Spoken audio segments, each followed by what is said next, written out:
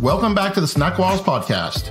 I'm Mike Roberts, your host, and we're here to talk about increasing and maintaining diversity in tech beyond the perks. While companies think they can lure people in with unlimited PTO and dogs in the office, we're here to talk about how you keep them.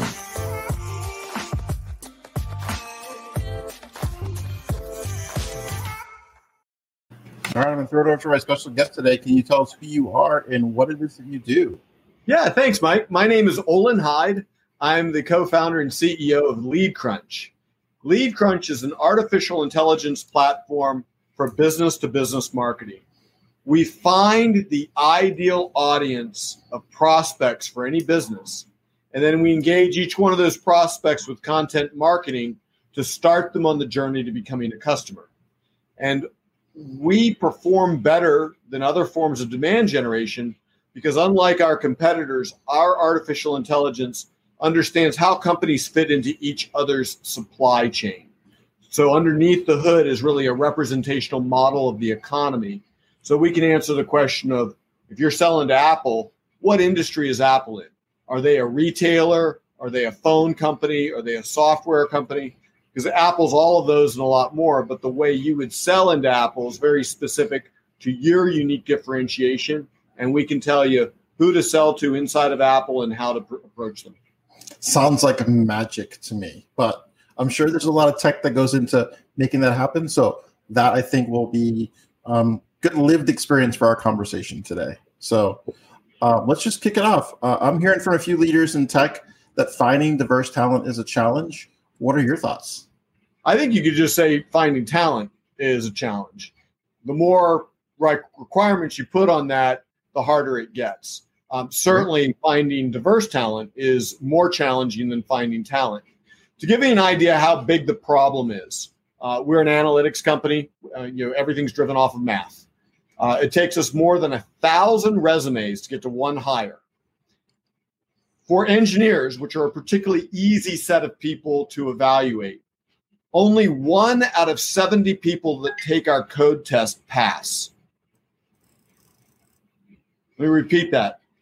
Less than 2% of people that take our code test pass. So when you start saying, okay, let's find black engineers, or let's say find people from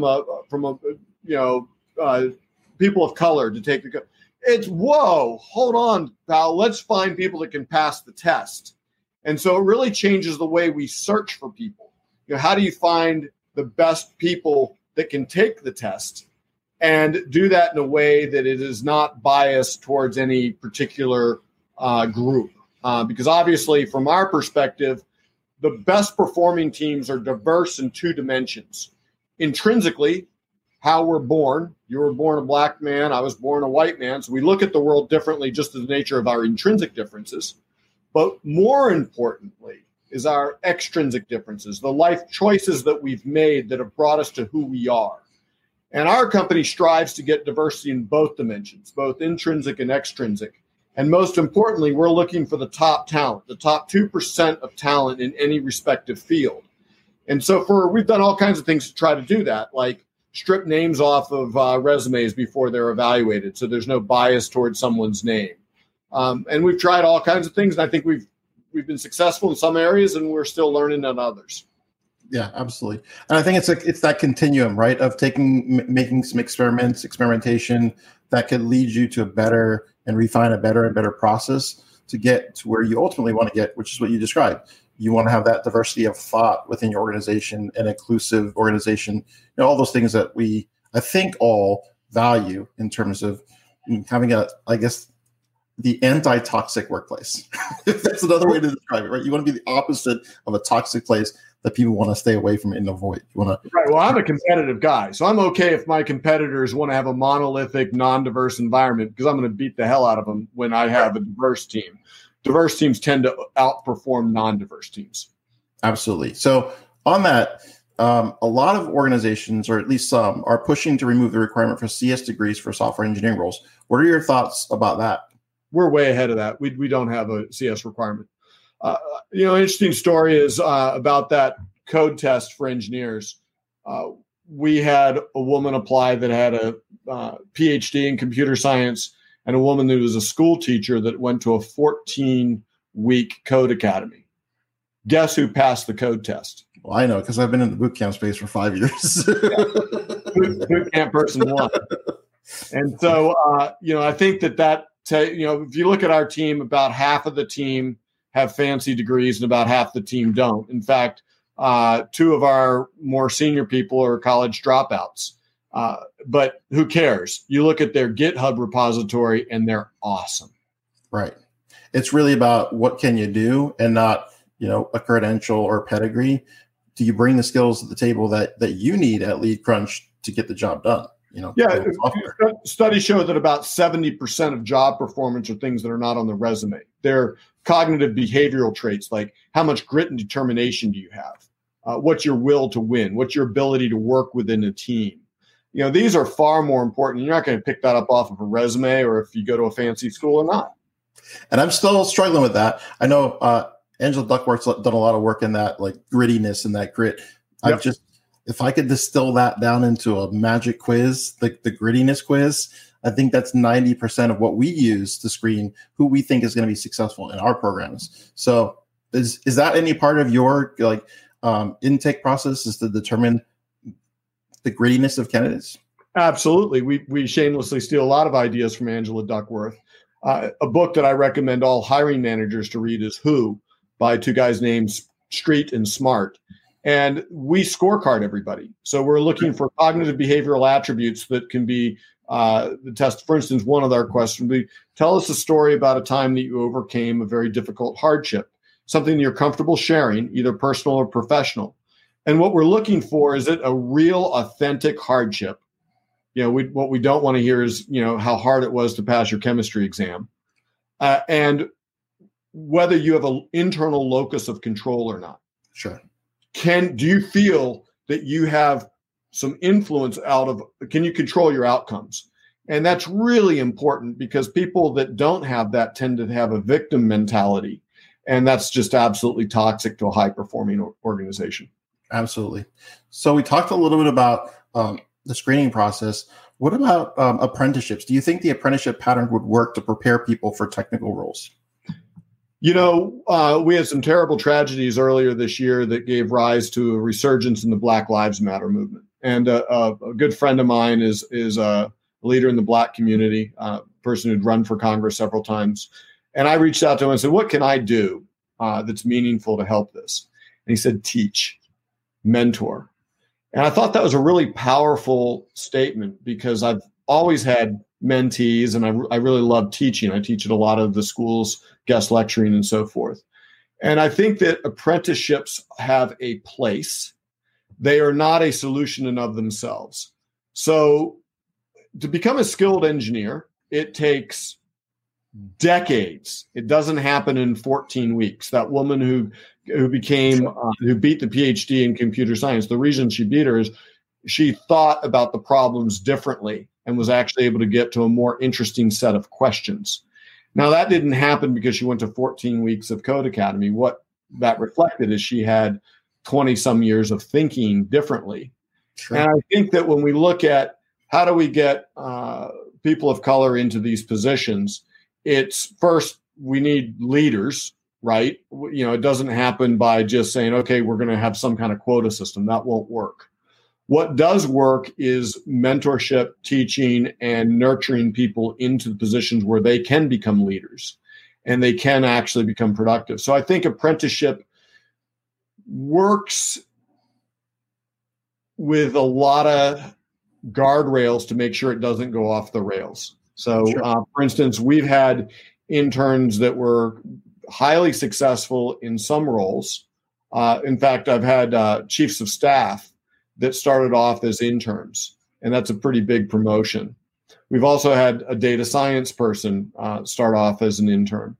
We've had a lot of interns fail because they just didn't have the groundwork done. So I think that in apprenticeships don't replace groundwork. Yeah, absolutely. And so truly the same philosophy, I think, applies in many cases. If you don't come ready, you don't practice the way you're going to play, it's going to be tough for you to be able to be successful. But given the opportunity, I agree. I think it's a great way to give people more hands-on reps doing the type of work that they're going to be expected to do when they're on their own. So, right, absolutely.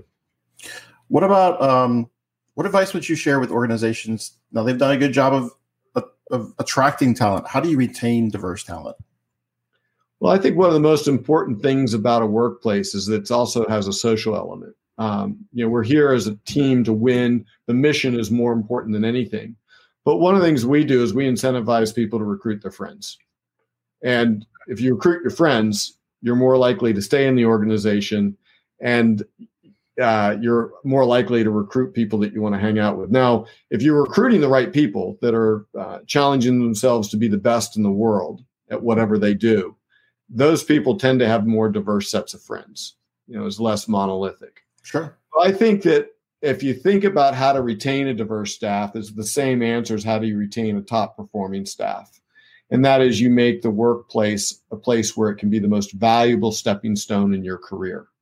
And that's what we like to say a lot. And that's the promise that we make to our employees, that LeadCrunch will be the most valuable stepping stone in your career. And sometimes those words come back to haunt us when we make a mistake. It's tall order. Tall order. But, if you're not failing, you're not trying hard enough. This is true. And, there's always that chance that you'll fail forward too. And you will then get better and iterate a process like anything else. So absolutely. Who is someone like yourself that you think is a leader that you'd like to acknowledge and might be a good guest on a podcast like this? Yeah, I think that, there's a gentleman in my industry, Jeremy Bloom. He's one of the, I think he's been in the Olympics twice. I think he's the only person to win an Olympic medal and a Super Bowl ring, a Winter Olympic medal and a Super Bowl ring. I think he's a good person. I think that this is a subject that he's done a pretty good job of attracting and retaining great talent. And he's both, we're a customer, competitor, and collaborator. So we have the industry all kind of work in a bunch of different ways together. Nice. All right. So he's on the radar. Be nice to have an Olympian on the show. I don't think I've had many Olympians yet. So, well, I think Jeremy's done a remarkable job with his podcast, and I hope he sees this and says, "Yeah, I want to be on that show." Awesome. So, where can we find out more information about LeadCrunch? LeadCrunch.com or LeadCrunch.ai takes you to the same place. And really, what we do is generate demand for enterprises, specifically business-to-business software enterprises. We work really well for companies that have sales automation, such as Salesforce, and marketing automation, things like HubSpot and Marketo. People that know content marketing and have established nurturing programs. Those are really great customers for us.